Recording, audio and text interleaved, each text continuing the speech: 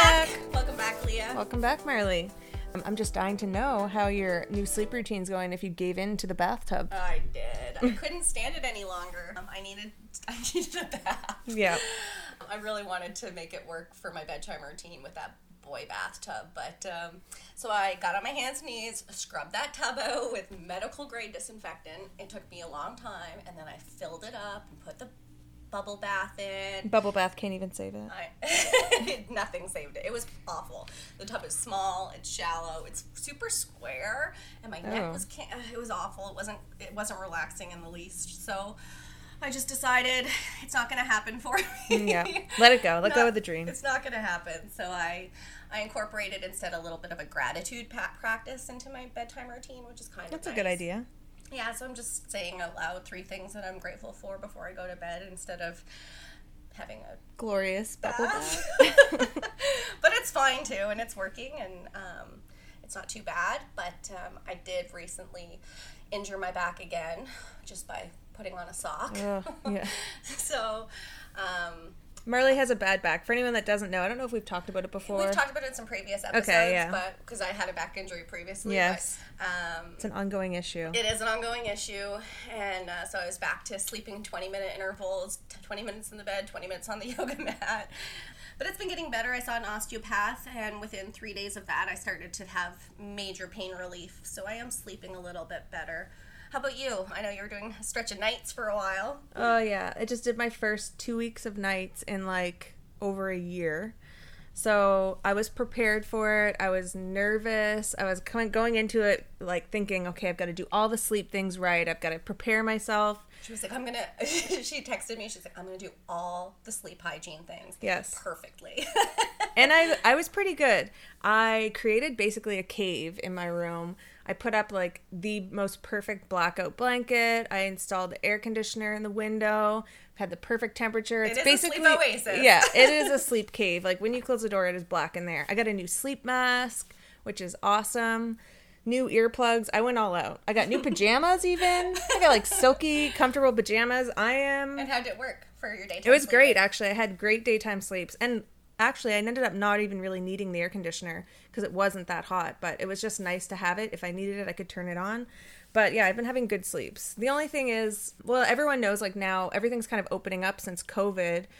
And for those that don't know, my mother, it lives in long-term care. She actually has Alzheimer's. So she's been living in a nursing home for the past year. So it's been really difficult. Our family hasn't been able to visit her since, I guess it would have been in March, sometime in March. Right now they're doing visits, but that's difficult for her because of the stage of her Alzheimer's. So she's actually had a lot of health issues lately. She also injured her back. They found out she has some compression fractures, and that's so painful. And I'm just thinking about the fact that she's always had poor sleep. Now I always think about sleep. So she's had poor sleep for so long, and now she's got a back injury. So I'm just thinking she's in pain all the time, not having sleep, and it's really difficult right now with that. Yeah. And actually, Leah's mom is our inspiration for our topic this week. Yeah. Leah and I talk a lot about the links with Alzheimer's and sleep, and in relation with her mom quite a bit. Mm-hmm. And we thought that this information, although it is very personal to Leah, that she does feel that sharing these conversations with everyone might help someone in the future. So that's what we want to talk about this week. And so Alzheimer's and sleep is pretty significant, and the research is fairly new, but it is it's profound. It is showing a bidirectional relationship with sleep and Alzheimer's disease. And what bidirectional relationship that means, sleep loss is caused by having Alzheimer's disease, and sleep loss is shown to have some causal links to getting Alzheimer's disease. So it's basically like the chicken and the egg. So what came first? Did you have Alzheimer's disease and you couldn't sleep, or could you not sleep because you had Alzheimer's disease? Exactly. So that's that bidirectional relationship that the research is showing. So, but sleep is such an important factor in Alzheimer's disease research because sleep is a modifiable treatment, essentially, to slow the progression. And we should be looking at healthy sleep as a preventable measure to prevent getting Alzheimer's disease or these degenerative diseases as well. Healthy sleep is the foundation of preventing most or all illness and diseases. So it is definitely something we should take into account as a preventable measure. Right, and that's shocking information coming from a sleep therapist, but she's right. I mean, the connection between sleep and health really can't be denied. It's just a new field of research, that's all. So we just generally, the public doesn't know about it. Even from someone like me who's relatively new, I've only been really studying sleep in my free time, basically, for the past few years. And yeah, Marley's been inspiring this. But you just can't deny it. And even actually want to drop my own personal opinion here, because I've been thinking about this for a few years since working in long-term care. I feel like the rates of Alzheimer's and dementia are going up at an astronomical rate. It just seems that way to me. And when I talk to nurses that work in long-term care with me, ones that have been there for 20 or 30 years, they'll tell you the population of people living in long-term care has changed so much. Like the amount of people that can't feed themselves and can't speak, are unable to do anything for themselves. It's more severe, and there's more cases of it. There used to just be little wings of people with dementia that would be, off by themselves. Now it's completely integrated because there's just too much dementia to contain it to one area. Yeah. Not to mention the fact that our hospitals are crowded with people with, dementia that aren't able to go home and aren't able to get into long-term care because there's just too much need. Right.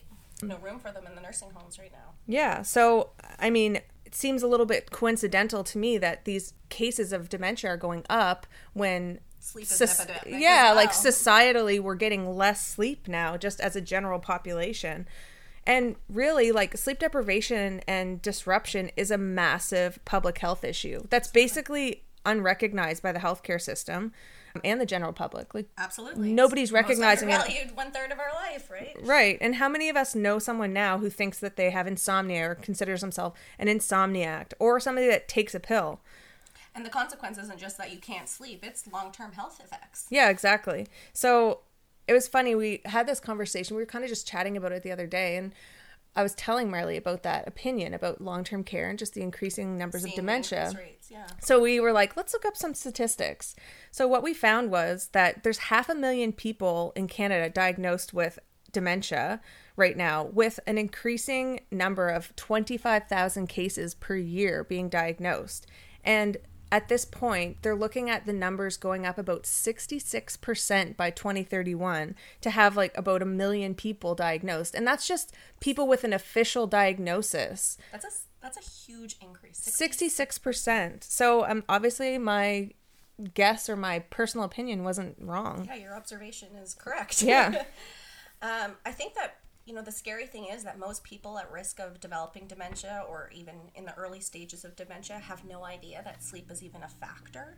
Yeah. Remember that sleep study, or that study we looked at with sleep and Alzheimer's that showed about a 10-year difference in cognitive decline for people that had their sleep disorders treated? So if they did treat their sleep apnea, they were prolonging the process by right. That's right. They're buying themselves time of being healthy, essentially. Mm-hmm. And that's just specific to treating sleep apnea with Alzheimer's disease. But I know from treating sleep apnea patients for many years now that most of them have no idea that their sleep apnea is linked to cognitive decline or memory loss or anything like that, or it puts them at risk of other diseases. But I do know that a lot of them come in before they're treated and they think they're losing their minds because they can't remember anything, and they started to notice that their short-term memory is gone, and that they're not able to think the way they were thinking and remember the things they were remembering before. Yeah, exactly. And okay, well, before we get too deep into that, I want Marley to give everyone kind of the layman's explanation, just to make it accessible to everybody, to explain how obstructive sleep apnea relates to the progression and even the development of Alzheimer's and dementias. So first, sleep apnea, if you're not familiar with what that is, it's basically a collapse in your upper airway when you fall asleep. So we have these really crowded airways. If you still have your tonsils and adenoids, they're back there at the back of your throat. We have a soft palate. We have big tongues. We have uvulas. Or the hangy ball that hangs in the back of your throat. The hangy ball. And when we fall asleep, those muscles in our airway can relax a little bit, and all those structures can crowd and block our airway. And essentially, you stop breathing, your brain wakes you up, you catch your breath, you fall back asleep, you have no idea that you've woken up several times to catch your breath. And basically that happens over and over again all night until your alarm clock goes off in the morning and you wake up feeling exhausted. Yeah. Sounds terrible. It is. It's awful. And, when people get treated for that sleep disorder with CPAP therapy, it is life-changing, particular to those who are noticing the memory loss. Yeah. Marley's not being dramatic. It does change lives, and I have the personal connection of being able to see that happen with my mother. And her Alzheimer's is a motivator for me to have this conversation. It's difficult to talk about it, but I really believe it could have made a huge difference in her life. I mean, like Marley said, it could have potentially slowed the progression of her disease by 10 years just based on the minimal amount of research that's out there right now. But anyways, keep going, Marley. Okay. Just in relation to how sleep apnea and Alzheimer's are linked, I think most people have heard about our lymphatic system. So that's the system in our body that cleans out any toxins and byproducts and pathogens and things like that. I think most people have heard of like lymph nodes before, right, Leah? Yeah, well, lymph nodes, you think about people getting cancer treatment if they're diagnosed. We have to see if the cancer cells have traveled to the lymph nodes. So it's filtering all that junk out. It's just like a gland that takes the junk. When they're sick, their glands swell and stuff like that. Yeah, definitely. That's the basics of the lymphatic system. We don't need to get any further into it. So our brains actually have its own self-cleaning system called the glymphatic system. And basically what happens is while we're awake, our brains go through all these chemical reactions because we're having thoughts and things like that. Right. And those chemical reactions have byproducts. Byproducts such as plaques, which are proteins, such as beta amyloid. If you're not familiar with beta amyloid, it's one of the common plaques associated with Alzheimer's disease. Yes. So we have a buildup of that stuff all day as our brain is having chemical reactions. And actually in our sleep, particularly our deep sleep, our slow wave, good restorative sleep, that's when our brain cells actually shrink a little and it opens up the spaces between our brain cells to allow the cerebral spinal fluid, which is just fluid that surrounds our spinal cord and brain. Right. To come in and flush out those toxins, or those plaques, those proteins like beta amyloid. So it's a self-cleaning system for your brain, and that's our glymphatic system. So when we're not getting enough good restorative sleep, your brain isn't cleaning out those plaques. Right, and if you have the link comes from. So if you have sleep apnea when you're waking up every few minutes because you stop breathing, you're never going to get into that sleep. Absolutely. So unfortunately, I wasn't aware of this link for a really long time. Marley started working in sleep 7 years ago or something like that. So obviously she was excited about it and doing her own research. She loved sleep. I wanted everyone to go on CPAP. Yeah. She was being a nerd, doing her own personal research as per usual. And as she was learning about it, at the same time, I was learning about it in school and we were talking about it. And there was a lot of early indications that my mother had obstructive sleep apnea. She was snoring very loudly. It was obvious that it was sleep apnea because you could hear her stop breathing in her sleep. Yep. And I chatted with my older sisters because I had kind of been under the impression that her sleep apnea had started when she went through menopause in her 50s. Which is not uncommon because when women go through menopause, they tend to have worsening sleep apnea, or that's when they develop sleep apnea, because in menopause we lose those airway protective hormones like estrogen and progesterone. So, it makes sense that you would have noticed it more after menopause. But it definitely could have been present before. Yeah. Oh, yeah. Especially if your sisters noticed. And it was. They said that they had heard her snoring for many years before that. I just didn't really remember it. So for her, that was decades of sleep disruption and deprivation. And obviously she wasn't able to clear those plaques and go through those processes for many, many years. And at the time that you started your sleep career, I was learning about Alzheimer's in nursing school. Right. And I actually was telling my mom about it, and she informed me that her grandmother had passed away from Alzheimer's disease at the age of 62, which was early onset, obviously. Yep. And my mom's actually only 69 now, and she's been in long-term care for a year.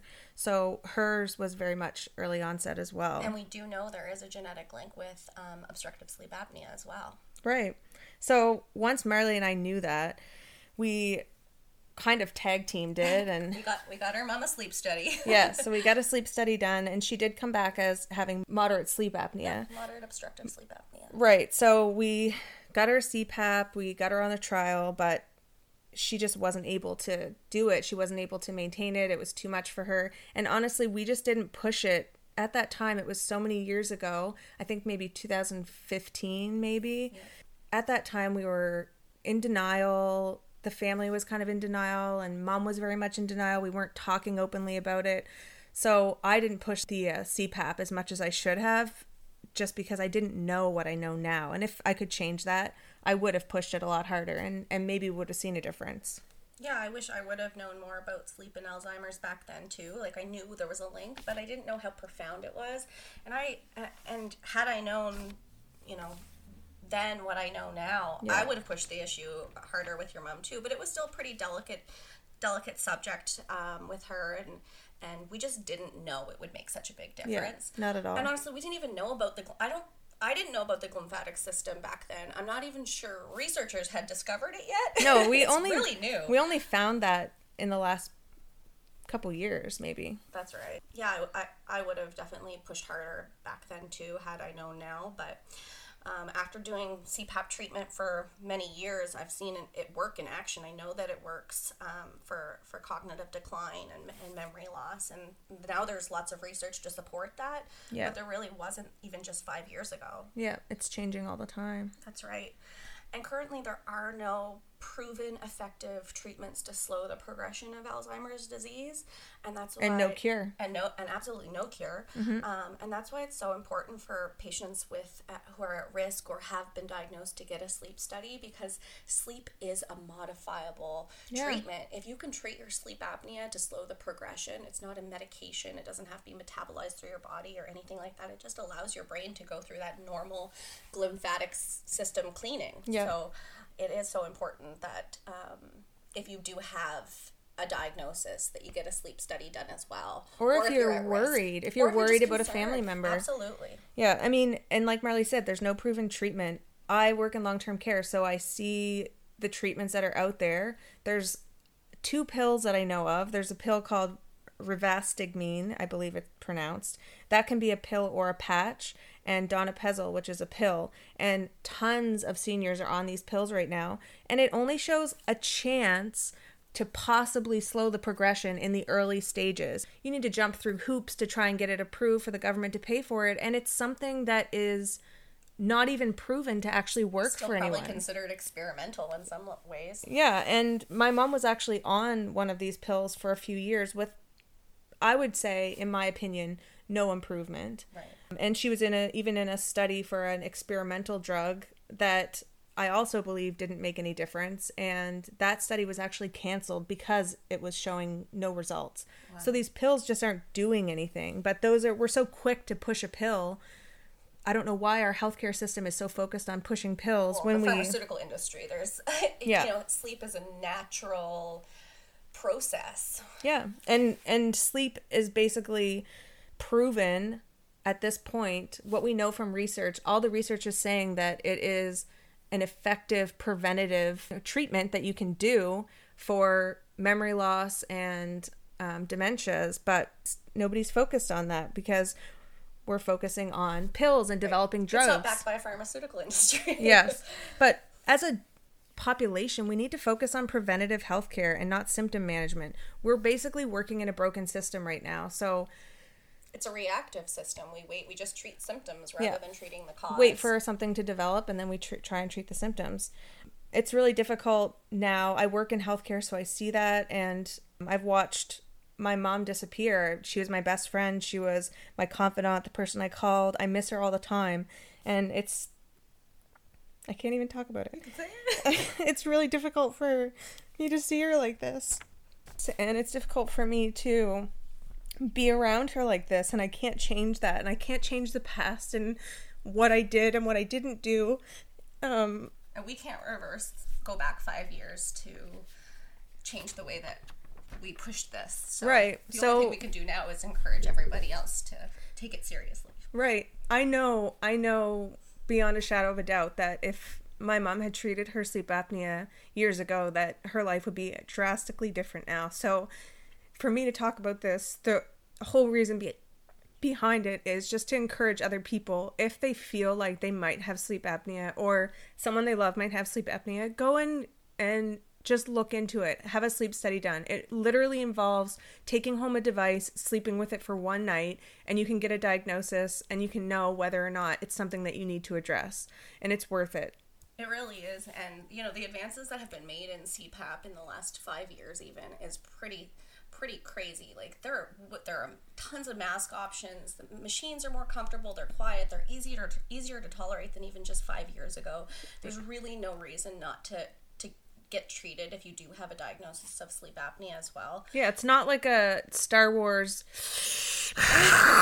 It's not anything terrible like it used to be. People have a very negative view of what CPAP is, but when you think about how much it can change your life, it is. Yeah. It's important. And our tip this week is, you know, encourage your friends and family to get a sleep study done if there's a risk involved at all, or get one done yourself. It can make the difference. Yep. We hope you sleep well. Love you, Leah. Thanks for listening, guys.